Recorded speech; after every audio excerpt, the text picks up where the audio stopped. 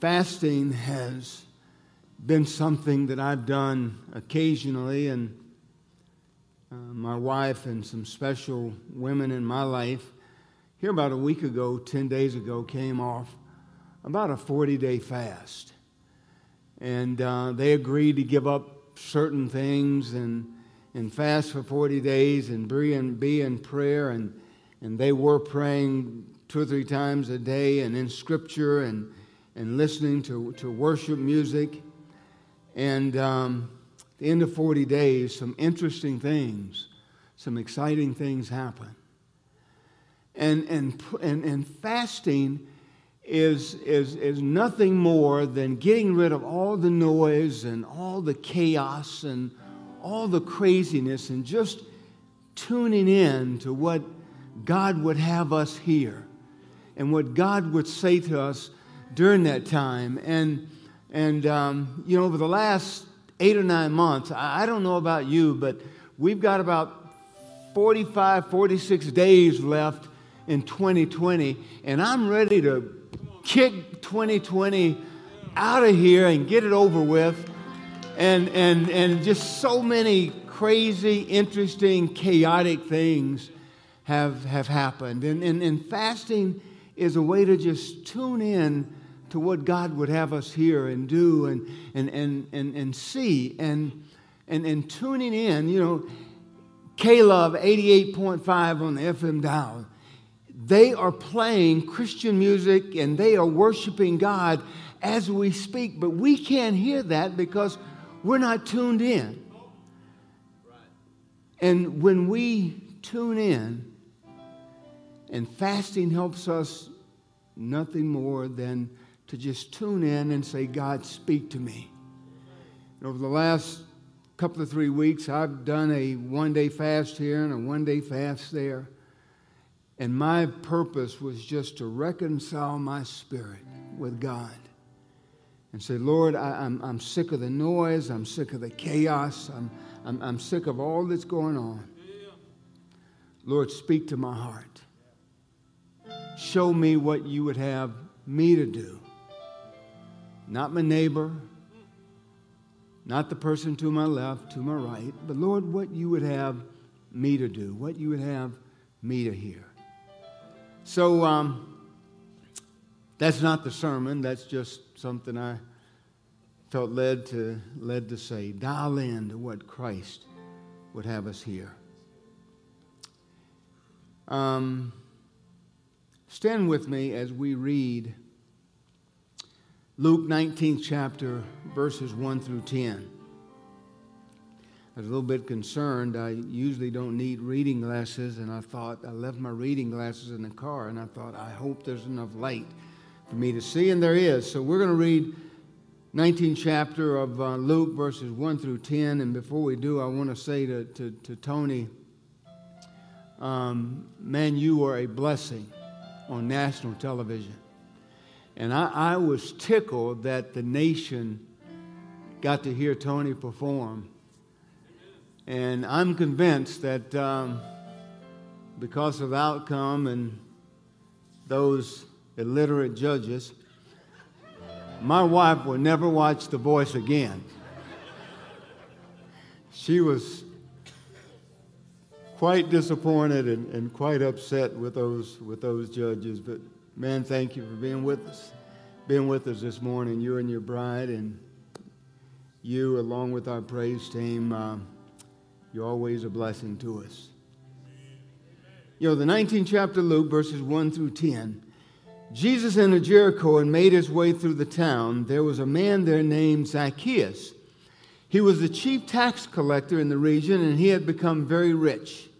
He tried to get a look at Jesus, but he was too short to see over the crowd. So he ran ahead and climbed a sycamore fig tree beside the road, for Jesus was going to pass that way. When Jesus came by, he looked up at Zacchaeus and called him by name. Zacchaeus, he said, quick, come down. I must be a guest in your home today. Zacchaeus quickly climbed down and took Jesus to his house in great excitement and joy. But the people were displeased. He has gone to be the guest of a notorious sinner, they grumbled. Meanwhile, Zacchaeus stood before the Lord and said, I will give half my wealth to the poor, Lord, and if I have cheated people on their taxes, I will give them back 4 times as much. Jesus responded, salvation has come to this home today, for this man has shown himself to be a true son of Abraham.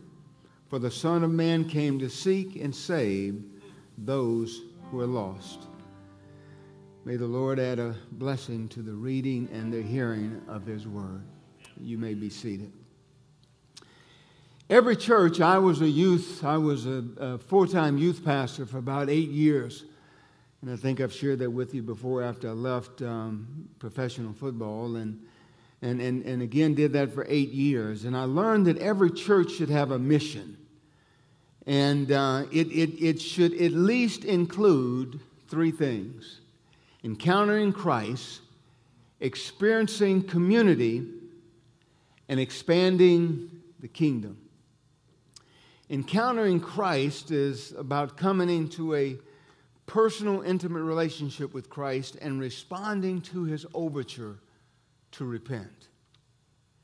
Experiencing community and family is understanding that God does not want Quest Church to just be a large congregation, but He wants us to be a large family.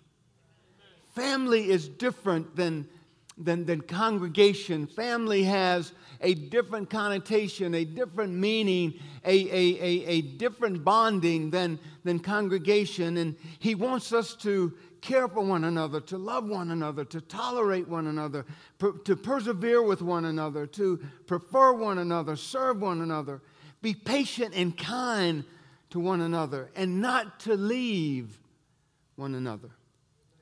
And then the third thing, He wants us to expand the kingdom. At Quest Church, we want people who are looking for a church home. We want them to come and to be a part of us. However, and that's how Frankie and I came to Quest Church as believers, as people who accepted Christ as a personal Savior. That's how we came to Harvest Church and then Quest Church. However, our main focus is once people accept Christ and they come to Church Quest, however they come, once they accept Christ and we disciple you and we disciple them to be disciples of Christ, disciplined followers of Christ, their mission is to reach those who don't know Christ. Expanding the kingdom. So today I want to talk about the first E, encouraging Christ, as we read in Luke 9, 1 through 10. There's 4 things in this passage. Jesus is passing through. Zacchaeus climbs to view. Jesus comes to Zacchaeus' house, and Zacchaeus does a 180. He does an about face. Jesus is at the end of His earthly ministry, and He's coming through Jericho, and it's His last time coming there because Jesus is heading to Jerusalem to die for your and my sins. As He's going through Jericho, He sees a man, and this man is one of the most hated men in the city. He sees someone in a tree and he stops his passing through to be at a man's house. God has a lot of very important things to do on earth.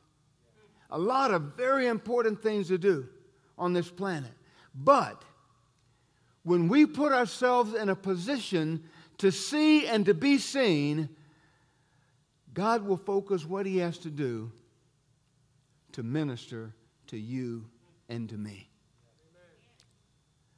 The good thing about our God is it feels like all the things that God is concerned about and all the things that God has His hand on and all the things that God is doing in the world, it seems it's difficult for us to believe that He's stopping to minister us.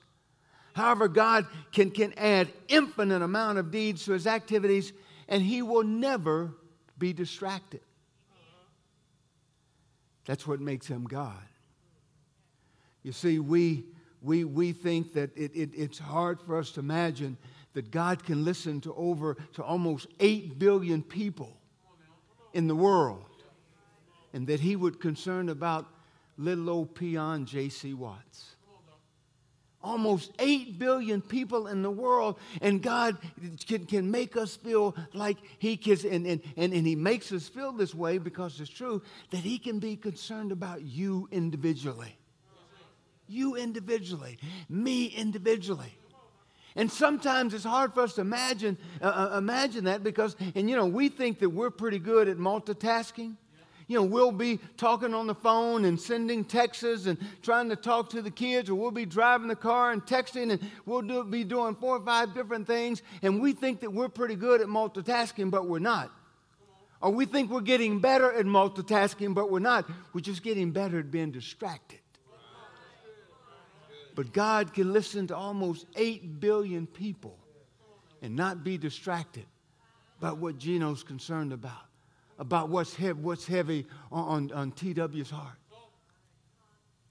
That's what makes God different than us. I could never do that. I admit, I could never do that. I remember when I was a youth pastor, we would be leaving church on Sunday when all the kids were at home, and I'd say, where do you want to eat lunch? And somebody would say, Burger King, McDonald's and Furs. And I'd say, stop. One at a time. I'm not built like that. I can't listen to everybody at one time. Humans can only listen to one person at a time. It distinguishes us, among other things, from God. He doesn't have to stop one thing to pay attention to you and to me. He can continue on his mission and make us feel we're the only thing he's thinking about that day. God is amazing like that. He is amazing like that. He said, Zacchaeus, come down. In order to be seen, you have to put yourself in a position to see. You have to elevate your spot wherever you are to get to a different place. Zacchaeus was short. He couldn't see, and he had to push people aside to see. He was excited to see this Jesus. Although he was on the opposite side of obedience with Christ concerning the nation of Israel, but Jesus garnered lots of attention, and everyone was trying to see and follow him, and they thought, this is the moment. This is the moment. And you don't think, you don't fool yourself for 1 second. On November 2nd and all day on November 3rd, we had elections, and we had presidential elections. There were people on both sides of Donald Trump and Joe Biden says, I hope Joe wins, because if he wins, I'll get a cabinet post. I'll get an appointment. If Donald Trump is reelected, I'll get an appointment. I'll get a cabinet post. Man, I might be an ambassador. That's what they were thinking. The disciples said, this is the moment. People in Jericho were saying, this is the moment. He's going to Jerusalem. He's probably going to deal with Herod and Pontius Pilate, and he's going to establish his kingdom. He was going to establish his kingdom, but not the type of kingdom they were thinking. He wasn't going to establish an administration. He was going to establish a kingdom. And disciples were thinking, in this new kingdom, man, I'll be Secretary of Commerce. I'll be the Secretary of Defense, Secretary of Interior. People were saying, hey, I just want a job. I just want a job. Remember me. I'll put a yard sign in my yard for you. Just remember me in your kingdom. I'll follow you wherever you go. Zacchaeus couldn't get a sight. All these people, and he was short, and so he said, if I might say, he's like all of us. Friends, we're too short. None of us can see Jesus like we need to unless we elevate. And I understand what short is. When I went to the University of Oklahoma in 1976, I was 5'11". About 6 or 7 years ago, I went and took my annual physical. I was 5'10 3/4". About 2 months ago, I went and took another physical in August. I was 5'10 1/2". And I said, Lord, I started with nothing, and you're taking more. I know what short is. When I played the University of Oklahoma, my left tackle was 6'7", 300 pounds. The right tackle was 6'6", 270 pounds. All my life, I've been around all these tall people, and I've thought all of my life, Lord, you could have given me, taken a half an inch from him, a half an inch from him. I could have remained over 5'11". So I know what short is. I know what that means to be short. Zacchaeus was short. He couldn't see. So he had to fight through all the people. And friends, we need help to get to another level in order to see God for what and who he is. And the beauty is, you got up this morning from a horizontal position. You came to church, meaning you elevated your position from one of horizontal and decided to come to church because you realized I cannot see God nearly as well, even in this COVID environment. I cannot see God nearly as well at home, online, as I can in the house. There's something about coming to Quest Church on Sunday morning and seeing Rick Hawkins stomp his feet and seeing Jamie and Talitha and Gino, our music team, and our worship team and praise team sing, and our pastor preach and teach to us. You can't get that at home. When I get into worship corporately with my Quest family, my church family, something happens. When I hear the pastor talk about God and again our praise team leading praise and worship, they begin to elevate us to another position, and we walk out of church a little bit taller than when we came in. Friends, worshiping online, hey, and I am thankful that technology allows us to do this, especially in times like this. But friends, may we never forget not to forsake the assembling of the saints in God's house.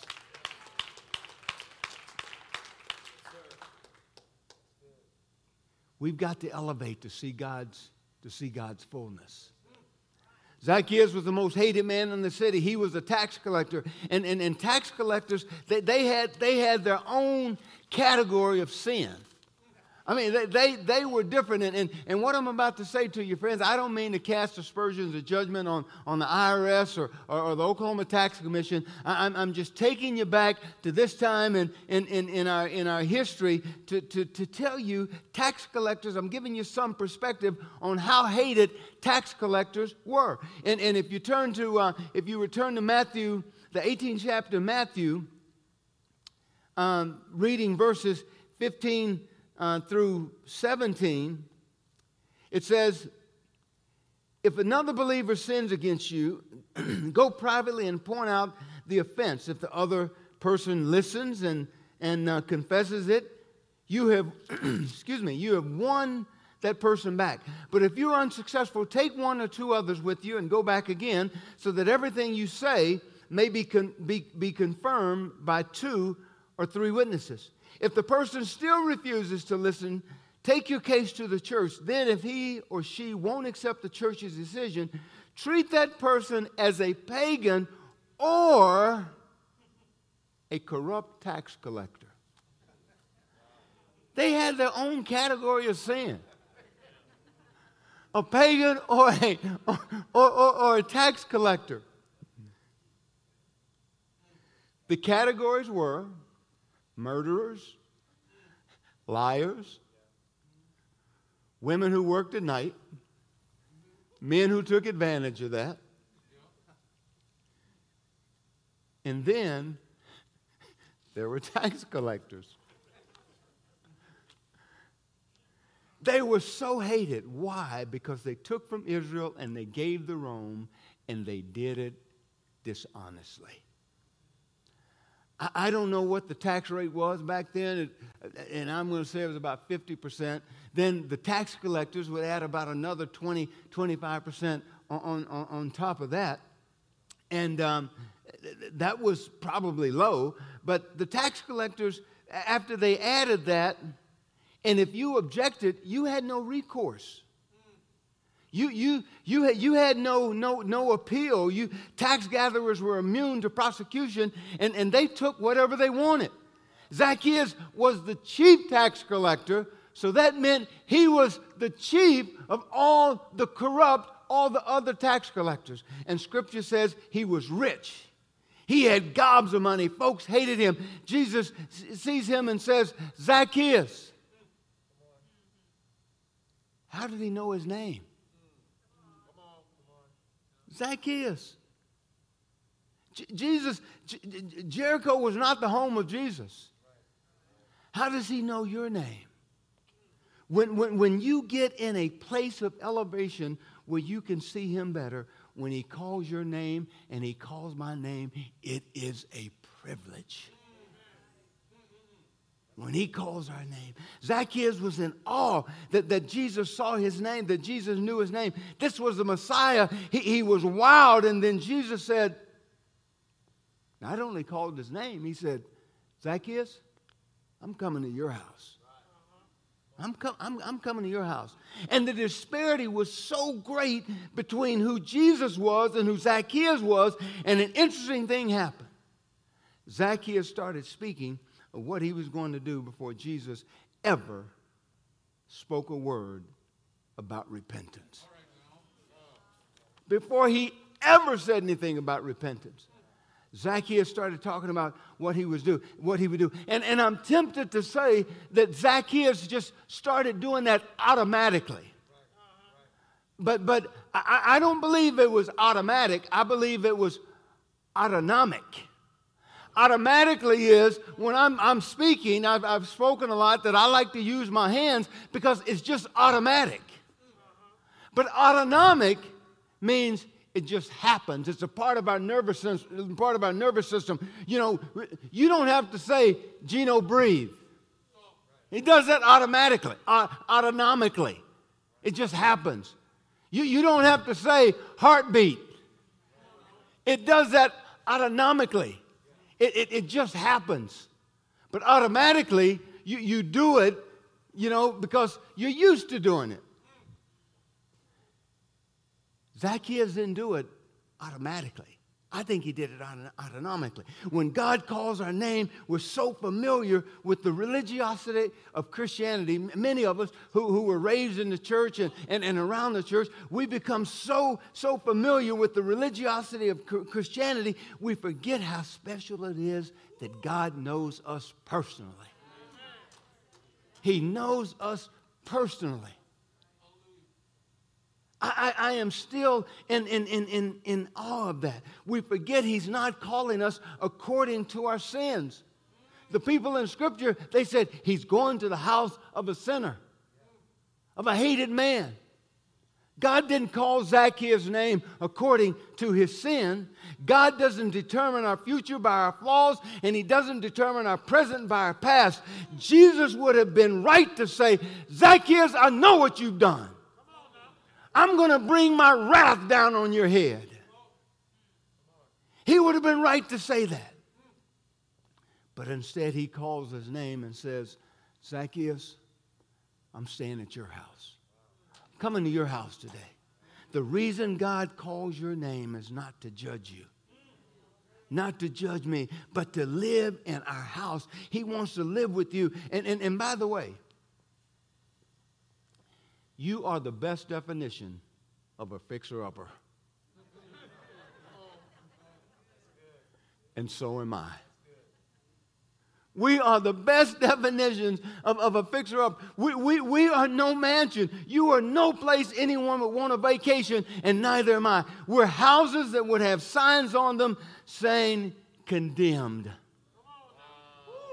And God says, I want to live with you. I want to fix you up, J.C. Watts Jr. I want to make your house a habitable spot, not just for me, but for you as well. And we think, we convince ourselves we're places that's livable. And we do that because we rationalize. We say, well, I didn't kill anyone. I mean, I don't try to hurt people. I mean, I think I'm a good person. If there's anyone on the planet God would want to live with, it would be me. But friends, I don't want to uncover old wounds, but I would just encourage you in the quietness of your mind after church, think about what you've seen over the last 8 or 9 months on Facebook and social media from Christians. From people that have that little fish sign on the back of their car. Think about what you've seen and what you've heard. I mean, and I'm not on Facebook. I told you that I was on Facebook for about 7 months, and it just got too dramatic for me. And I said, I've got enough stress in my life. I don't need the extra stress. So Frankie kind of tells me some of the things that she sees and some of the things that she reads. And I'm amazed. I'm amazed.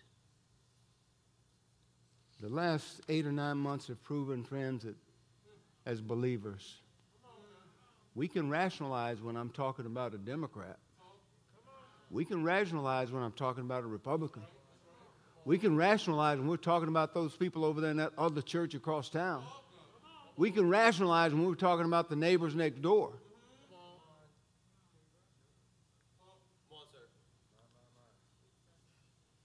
It's almost like we have concluded that how I treat other people, my white brother, my black brother, my red, my yellow, my brown brother, that it's not as bad as murder. Yes, it is. The consequences are different. But when God says, thou shalt not kill, thou shalt not steal, thou shalt not bear false witness, thou shalt, when we violate one of God's commands, if it's stealing, if it's killing, we are violating God's law. We are violating the one that said, thou shalt not. Remember this. Adam and Eve didn't rob a Walmart. They just ate. They violated God's law by eating. But we say, I just heard a text in my ear. I understand, Lord. I made that point clear, I hope.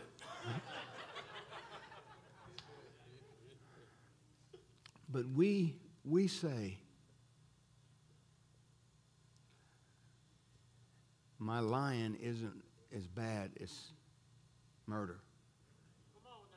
My stealing isn't as bad as this or that. But again, when we do any of it, we disobey the one who gave the command. Somehow or another, Zacchaeus got this without anyone preaching him about it. He realized there's such a difference between Jesus and me. I am the last person in all of Jericho he should choose to stay with. That's what Zacchaeus was thinking. My house isn't set up for him. He was thinking, I have stuff in my house I've stolen. I've defrauded lots of people. I've built my wealth on the back of poor people. I've done everything wrong, and he wants to stay in my house. Zacchaeus had a revelation of his own sin. Do you? Do I? And friends, I'm not trying to preach us under this morning. I'm just trying to preach us to a level that we can see God in his fullness and we can receive from above and respond like Zacchaeus. We are in an elevated spot this morning in church. Listening to God's word for you, but when you go outside the walls of the church, it's time to come down to serve. You elevate, and then you come down to serve. It's time to help other people understand that God wants to live in their house, and that God loves them, and he loves them so much that he allowed his only son to die, to go to Jerusalem, pass through Jericho, heading to Jerusalem to die for the sin of all of mankind. Red, yellow, brown, black and white, man, woman, Jew, Gentile, Protestant, Catholic. He allowed his only son to die for the sin of man. It's time to help other people understand that God wants to live in their house and that he loves them. Come down, Zacchaeus, so I can come and live with you. I can be in your house, clean it up, and I can live through you. Come down. When he came down, this is what Zacchaeus said. And remember, Zacchaeus had no Christian training. Zacchaeus didn't have small groups. He didn't have Bible study that he could go to. He didn't have any of that. He had no Christian training whatsoever. He said, I'll give half my possessions to the poor. If I've taken anything from anyone, I'll pay them back fourfold. Zacchaeus brought it up. Again, autonomic. He brought it up. He knew what he had done. His response was, Lord, I'm going to change. His encounter with Christ made him different immediately. Now, friends, why did I say that? There should be something with our encounter with Christ that it shouldn't take me 8 weeks or 8 months or 8 years to repent. It shouldn't. We should know and be so sensitive to the Holy Spirit that we know something's not right here. Rather than repent, we often start to bargain with God. And we say, Lord, if you do this for me, I'll start going to church. You're supposed to. Lord, if you'll do this for me, I'll be faithful to my wife. You're supposed to be. Lord, if you'll do this, I'll do that. If you'll do that, I'll do this. But you know what? What I've learned, if you're trying to bargain with somebody, don't you usually have something they want or something they need? When we try to bargain with God, keep it in the back of our mind, we have nothing that God wants. We have nothing that God needs. So I'll admit, I've been in those places where I've said, Lord, now look, if you'll take care of this, I'll do this. But you know what I learned in the maturation process of my Christian journey? God doesn't bargain. He has nothing that J.C. Watts needs. He has nothing. He has nothing there's nothing that I have that God needs. There's nothing that I have that God wants. And when we start doing that little bargaining and saying, Lord, I'll do this if you'll do that, just think about it. Just remind yourself. Bargaining with God doesn't work. Zacchaeus knew what he was not, and his life changed in a day. The pastor reminded us here a couple of weeks ago that God does not allow trials to come into our lives to tell us what we are. He allows trials to come into our lives to tell us what we are not. If we never knew what we are not, we would never know what we needed to do to become who God wants us to be.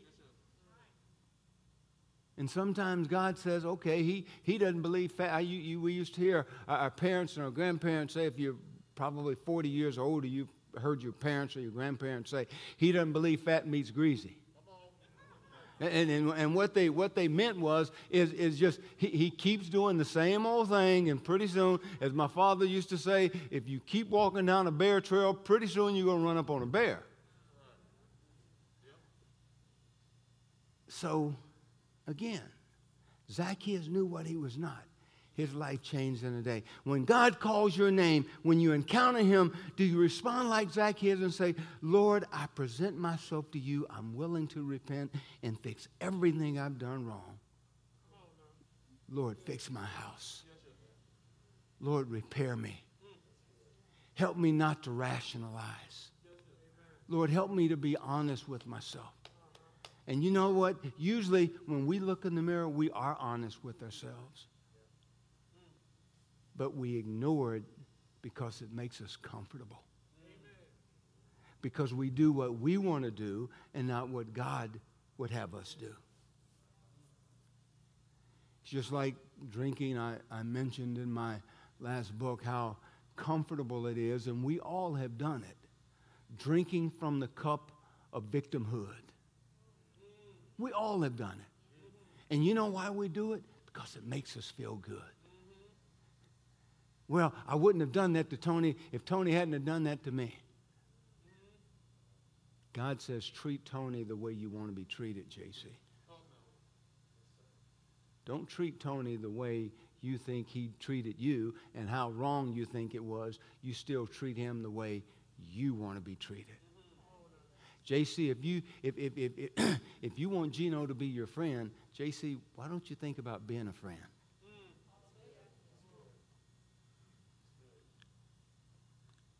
When God calls your name,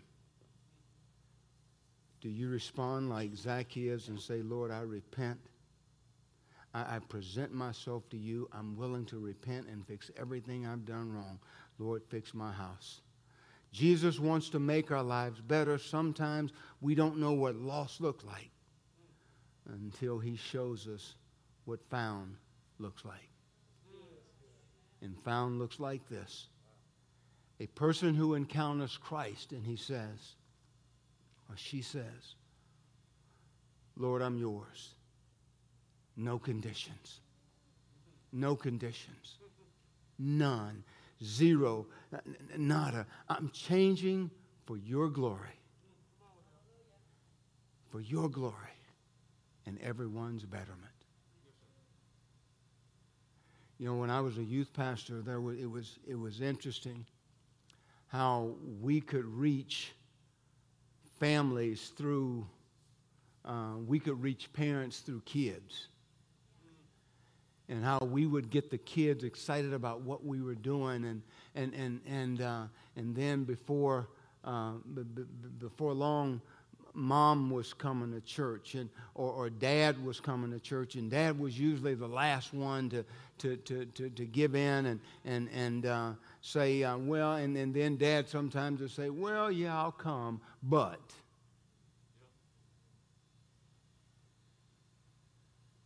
With Christ, we say, no buts, no conditions. Lord, I'm yours. Fix my house. Lord, help me be who you want me to be. Lord, shape me and mold me. I put my clayish life, my doughish life in your hands. Lord, mold me and shape me as only you can do. Friends, no rationalization, no conditions. God wants to stay in your house to make it habitable, not just for him, but for us, but for you. And friends, and when a church family, not a church congregation, but when a church family gives in and says, Lord, we're yours. Use us in Norman. Use us in the Oklahoma City metropolitan area. Use us in our state. Use us in our nation. Use us in this world. No conditions. None. None. Lord, fix us. Fix us. We're not going to have an altar call this morning. Just in the quietness of your heart. No conditions. No rationalization. That 10-acre heart that we have that represents who we are, we've said 9.5 acres I give to you, Lord, but I'm going to keep this half acre for me. That's where the rationalization comes in. Say, Lord, I give it all to you. Mold me. Make me who you want me to be. And again, Quest Church, we want to be God's church family. That we laugh with each other, that we cry with each other, that we hurt with each other, we persevere with each other, we encourage one another. And we don't have to be the kind of family that, that huggy, touchy-feely feeling family. We're just a family that says, I can talk about my brothers and sisters. You can't talk about them. Yeah, my brother or my sister, I may have some Watts brothers and sisters that's dysfunctional. You can't call them dysfunctional. I can. Hey, my pastor may not be perfect, but he's our pastor. Hey, our music team, I think our worship team is as good as it gets. You might not like that, Gino is moonwalking on stage, but hey, he's our guy. Jamie's our person. Talitha's our person. Tony is our family member. No conditions. Quest Church. No rationalization. Lord, come into our house individually. Come into our house corporately. And Lord, make us who you want us to be. Again, in the quietness of your heart, you say, Lord, search my heart. Search my heart. Remove the conditions. Remove the rationalizations. Lord, fix me and make me the house that you want me to be.